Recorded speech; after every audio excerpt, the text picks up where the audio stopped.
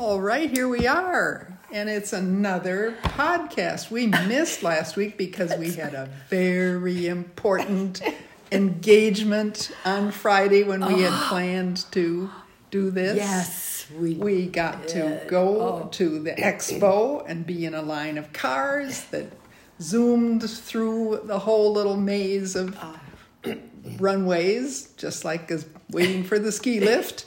And then we pulled up and got our second vaccination. Yes, we were very excited about it, for sure. Yes, we couldn't do our podcast because that was just too much on our mind. Yeah, we were too excited to think about anything else. It's hard to explain. It's just such a. It isn't that it's going to change anything in many ways. We know that, but somehow that feeling of relief, Elizabeth. Yes. It's hard to. It's a little insurance policy. Yeah, and I've heard that from friends who've had too. They say, "Oh, I just couldn't believe. I mean, I know my life isn't going to seem too different for a while, but I just feel so much less worried and stressed." So I hope that everybody can get it soon. Right. But we're covered. And very happy about it.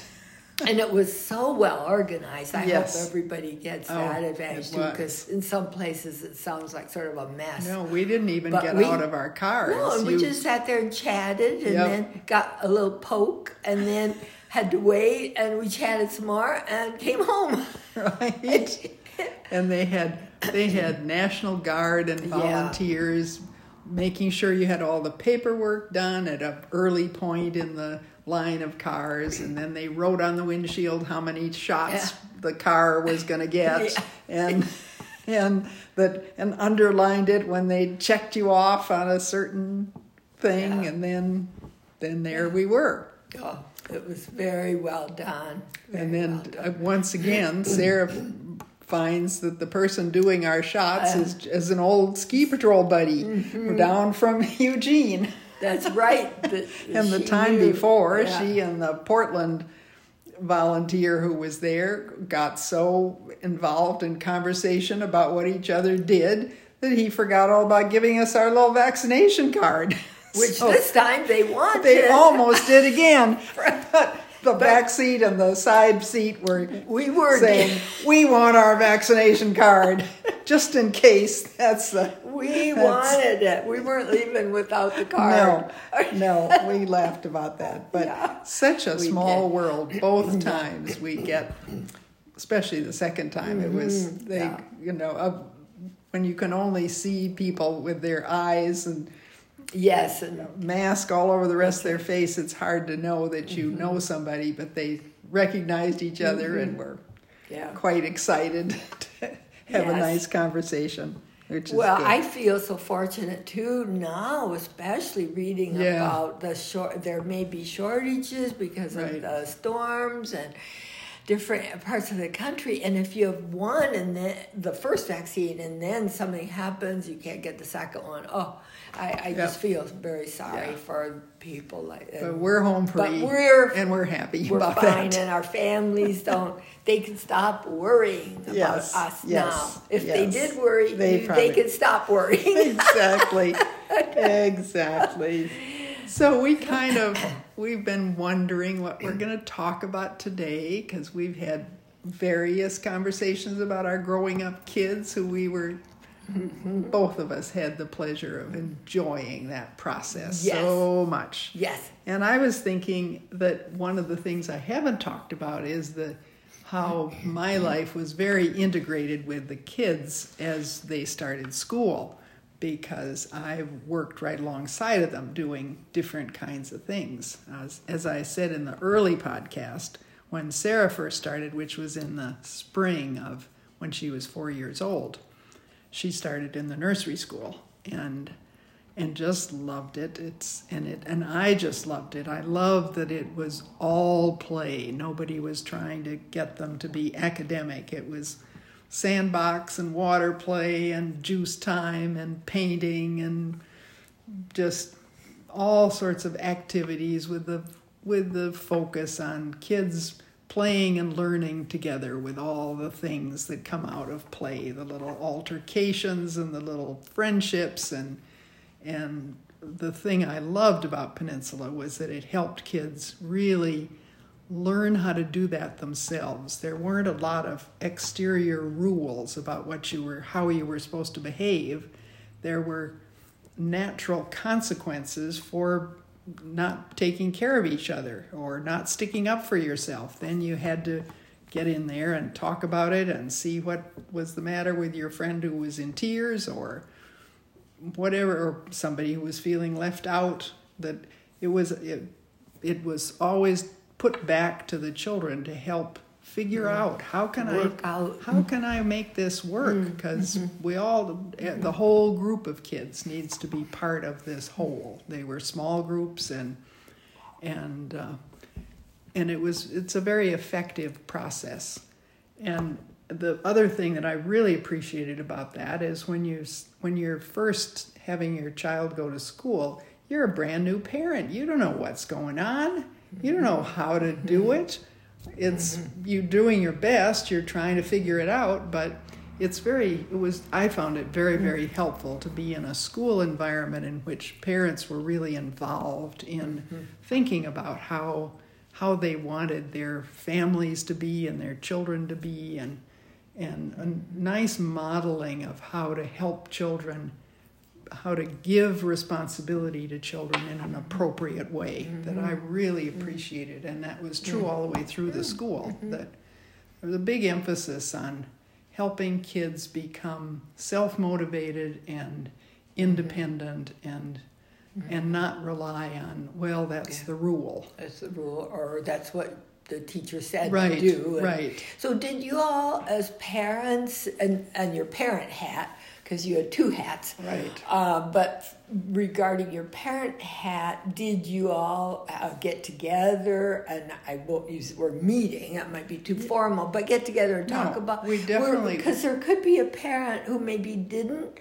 understand that. Did that happen too? Yeah, the class teacher would always organize parent meetings every couple of months, and then it would be an opportunity to talk about things that were happening in the classroom, and help teachers helping parents understand how it worked, and they wouldn't necessarily have the example of your child in the middle of a group discussion, although that if it were comfortable that might come up. Then we had parent-teacher conferences too, which was a really good way to learn about your own particular child and what things were that they were really working on and having trouble with, or what's happening in the classroom might be reinforced at home and given a little more support. Those were really those were wonderful. Yeah. I remember once in probably about the third grade, the teacher took me off on the front porch of the school, and we sat and talked a little, and she said, the time has come. Sarah and Catherine need separate bedrooms. It's being really hard on Sarah to share a room with her messy little sister. And the teacher knew this? Why? Or how did she... I assume Sarah must have said something about it. I just wondered how that had come up. The relationship between teachers and kids was very, very close all the way through. And every class always started the day with a group meeting where everybody sat around, and the kids would share the most intimate details of family life. I bet sometimes the teacher had to say, okay, we don't need to hear more about that. As parents, we often didn't hear what went on in those meetings. Okay. But so that maybe is when Sarah might have said something. Might have said something. Maybe. I don't know. Yeah, I wondered about that. But the teacher then it was one because you weren't aware that. Well, I knew that. Yes, I actually was aware. Oh, okay. Truth be told, yes, Confession, Elizabeth. We put a little curtain up in the middle of the room because it was better than the masking tape line that went down the middle of their room. I think half of it was quite tidy and the other half was not so tidy. And then the curtain really didn't help enough. And it felt like each one of them. And previously we hadn't had an extra room because our brother David had lived with us quite a few months and even more than that. But we did have an extra room, and so we made that move. And I was really appreciative that I had gotten that straight. So you sort of knew, but I kind of knew, but I didn't. But you weren't ready to act upon it until the teacher said that. That is a very good story. Right. Yeah. I remember another parent conference where the teacher was. She said, "It's not that you put pressure on your children, because you don't. But you have to know that you're kind of you're a very challenging role model because you do so many things, and your children are trying to be able to do all those things too, and just have to cut them a lot of slack because they're just little kids." Something along those lines. She was very diplomatic about it. Yes. But just said it's essentially you're kind of a high-powered parent here. Throttle back. It sounds like that was really helpful for you. Oh, it was. And it so absolutely supportive was. Because you didn't have at that point, a sibling who maybe was going through similar things. Because sometimes we talk with our siblings, about, and they help give us, but you really didn't. No, so I went to Peninsula partly because I wanted that community of peers that would have friendship circle. We had a number of family friends who came from the school environment that were good friends, all the girls growing up, and then on now there's still some of those friends who are still good friends. So that part was really wonderful. I could see. And I did a lot of volunteering in classrooms because I had the time and I was interested and learned more And that's how you started your teaching career. Right. Well, as a volunteer. I mean, before. I did. That's right. Yeah. I started in doing. I went on the board, and so I did a lot of that kind of board work. As we were pulling Peninsula out of a kind of deep dip in their trajectory. It had been going on since the 20s, but in those early years of the 60s, it was still very. It was looked at as a school for kids who couldn't make it in the public school, kids who were unusual or had different way of learning or whatever. And so classrooms were they were a little more chaotic than you'd want them. And there were a number of kids who had a really hard time being in any kind of structured environment, which isn't ideal. Peninsula is most suited for kids who are naturally fairly self-motivated and self-regulating. It's not a good school for kids who need outside boundaries to help them feel safe and function well. So the school was at a kind of a mixed bag when we came in, but it rather quickly improved. The board took hold of things. They began to actually collect tuition. They hadn't been doing that. They just hoped parents would think it was a good idea to pay their tuition when they felt like it. And so the board was often called upon to pony up for paying salaries and lots of different things. So I was on the board, then I was an enrollment secretary for about 6 years. Which was a very key role in helping to kind of change the school environment. First thing I did is take the enrollment brochures out of all the psychiatrists' offices. Thought that was not the place we wanted to recruit our new families from. That's probably a good idea. Instead, we went to the co-op nursery schools and the other things. I bet your brochure was, I had Greg and Katie in a co-op nursery school when we lived in Menlo Park. One of the parents' nursery schools? Yes, yeah. And the brochure probably was there, little did I know.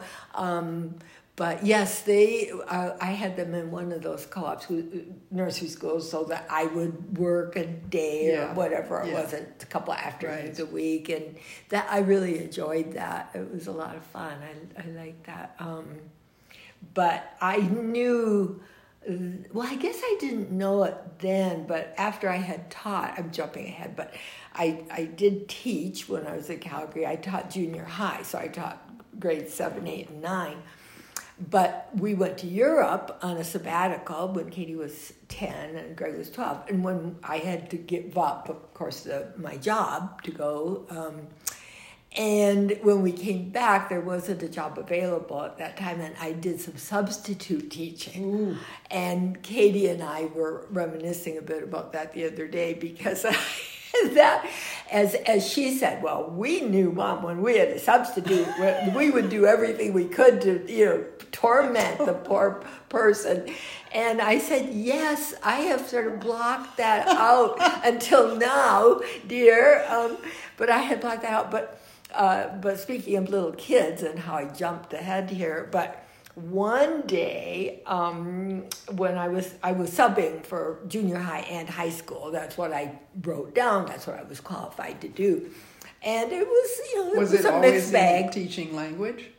Well, if they really needed somebody, it could be anything. But it was mostly, English and French. Yeah. But every once in a while, they just said, would you come just to have somebody there? Well, those days were not easy.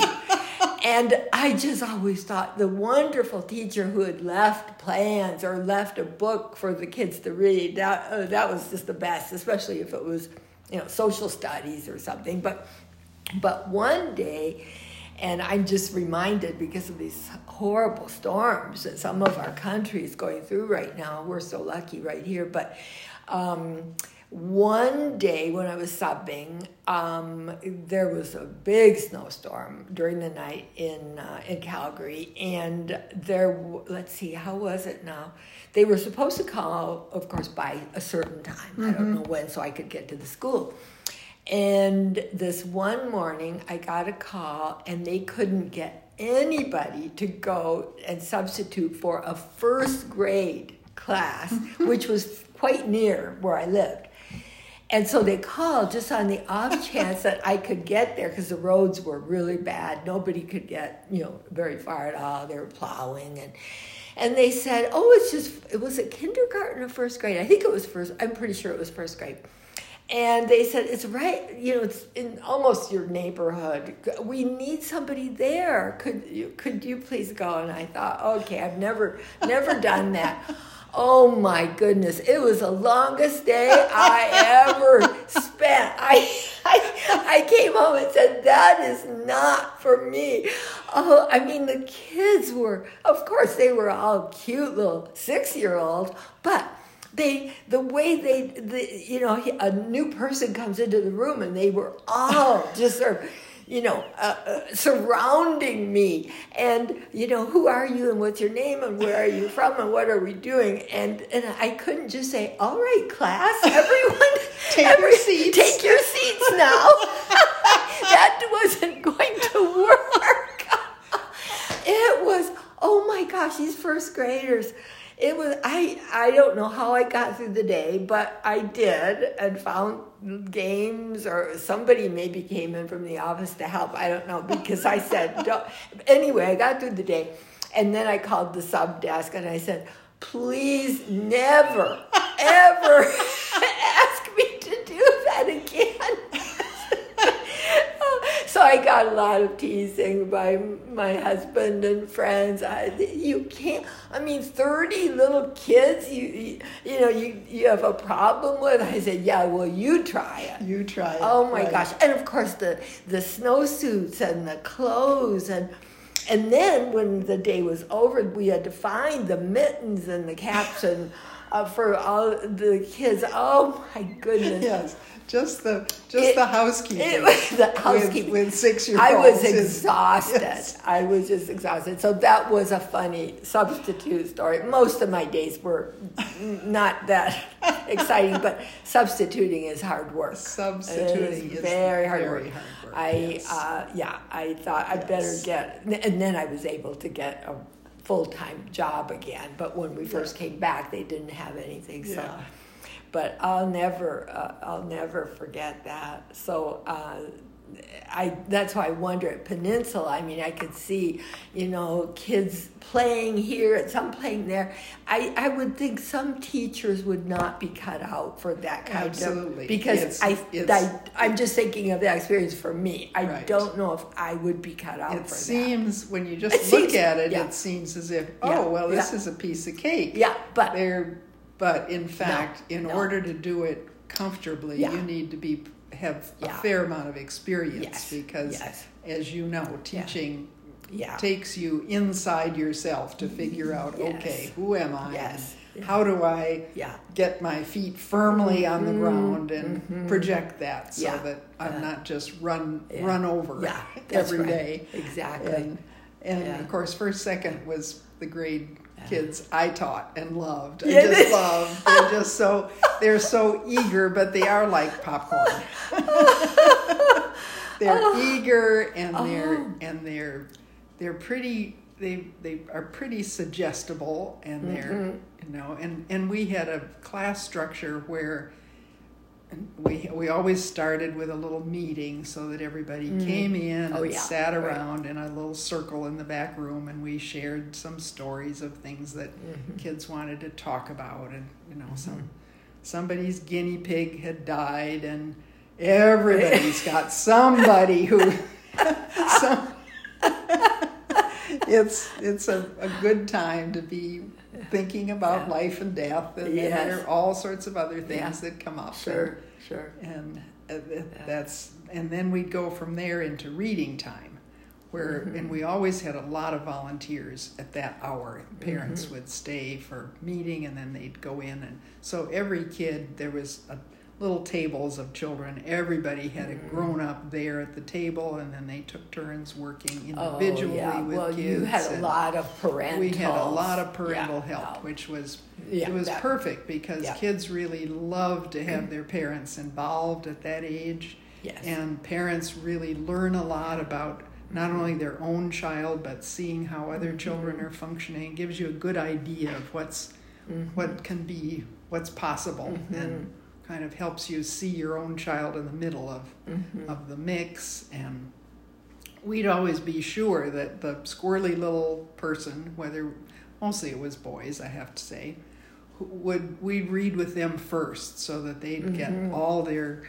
having to sit still taken care of right away, and then they could go out and play. And we didn't have every child didn't have to be there the same length of time. And then there were people always outside too. Nobody outside to see what they were doing. Nobody outside, and kids play. That was a kind of a key to play, because we had all these trees and tree houses and rope swings and underground forts and all kinds of no chain link fence around the property.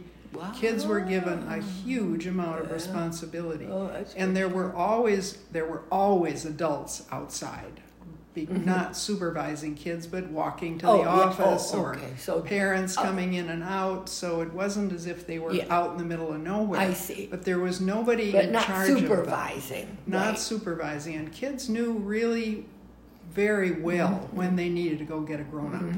And they would. They'd come racing in and say, "Oh, so-and-so is in trouble. We need we need you to come out." But There were hardly any things that happened on the playground, including having kids. We had a huge pine tree that went way, way up above the top of the big building. And kids would climb up and be up there on the top of that tree. And we just made sure that it was hard to get started getting up the tree. You had to be a certain height and a pretty good climber, because the first part of it was really difficult. And one sort of an unwritten rule was you couldn't boost anybody up there. They had to get up themselves. And so once they managed that first part. And the other thing that was sort of an unwritten rule is you could never tease somebody that they're not brave enough to do something. That just was, they had to be able to be confident to do it and do it themselves, and not because they're being dared. And the other thing that kids loved doing was what they called edging the building. There was a little ledge that went all around all the windows of this big old Victorian mansion. And it was a little slanting, but it was enough to keep little shoes on. And you could go from one window to the other and stretch across to the next little place and go all the way around the building. In some places, it was a 5 or 6 foot fall down to the ground if you didn't make it. And they could practice on the place that was just a little short distance to the porch. But that was a favorite kind of a game. Yes, I bet. And alumni who came back to visit said, well, when I was a kid, these were some of the people who'd been in the first group of kids, the Lee family especially, who said, we edged at the second story. And you thought, stop, don't tell. Be quiet. Exactly. And they said, one kid actually fell off, broke both his ankles. Oh gosh, and they were the doctors. They ended up being the Palo Alto Foundation, yes. I remember them. Yes. Well, as you were talking about that, though, it's so interesting in that the way things are now that are, I know it's still operating, but there's so many parents now are so concerned about safety, and of course we're in this litigation sort of atmosphere. It would scare me now. Parents could not enroll their kids without visiting. And so they knew a really thorough visit. Okay, good. So that they could see kids in the trees. They could see the little nursery schoolers bare naked in the sandbox with the hoses. They could. So they knew when they enrolled their kids. They knew. And did you have them sign things that they wouldn't sue the school? We didn't. We had a really good safety record. There were there were hardly any accidents that happened. It was very, very safe. Kids took care of each other, and they knew when somebody was over their head. And would report that and say, this doesn't look good, we need to run. It sounds so wonderful. It was a really good system. And especially not kind of taunting each other. Yes. Oh, you're a sissy, you could do that and then if you tried harder. Kids doing things they really weren't able to do. Yeah. Right. No, it sounds wonderful. And I just was thinking of, how playgrounds now don't have some of the things that we enjoyed so much when we were kids, and now they're banned. I think they did take, we had a set of rings on chains that would whirl around. Oh, yes, I remember. That the kids loved when I was there. And I think that is no longer there. Even though the risk of that wasn't all that great. But somebody might have thought. You could get swinging. But there still are tree houses. And, sure.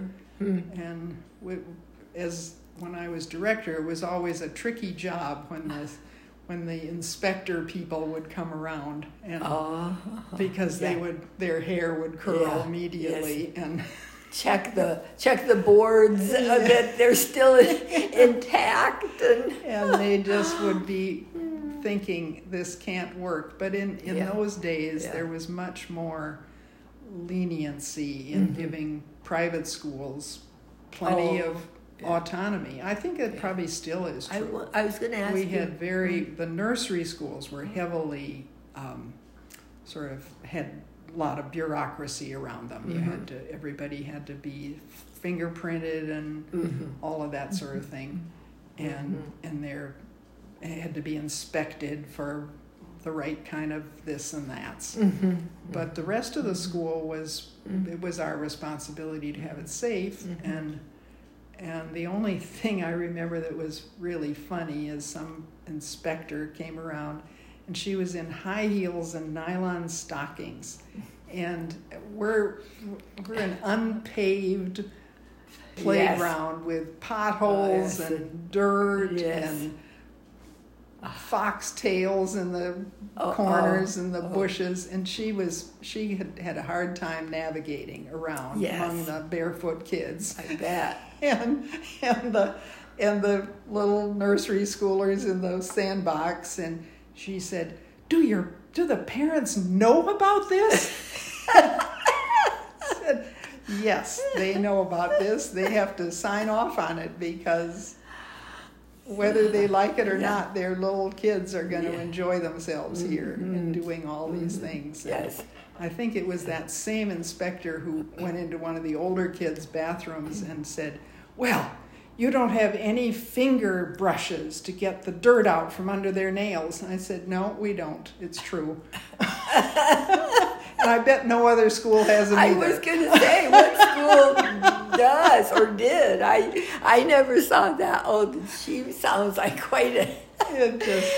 It was quite a dealing with the bureaucracy was always a part of the job of being in charge. Of course. Keeping them from information that would be too frightening for them. Yes, I'm sure. Oh, well, we have lots more, I think, school stories, but I think we shouldn't maybe get into any more. Maybe the cliffhanger here is next week I'll talk about all the things that happened in the big building where all the studio spaces were. Oh, yes, I want to hear about that because I've been there, of course, for the grandkids' graduation. Yes, so exactly. I can picture it, and I've been there, which I'm so glad now I know exactly where you were. So I want to hear about that. Good. So... We'll see you all next week. We'll see you next week. Take care.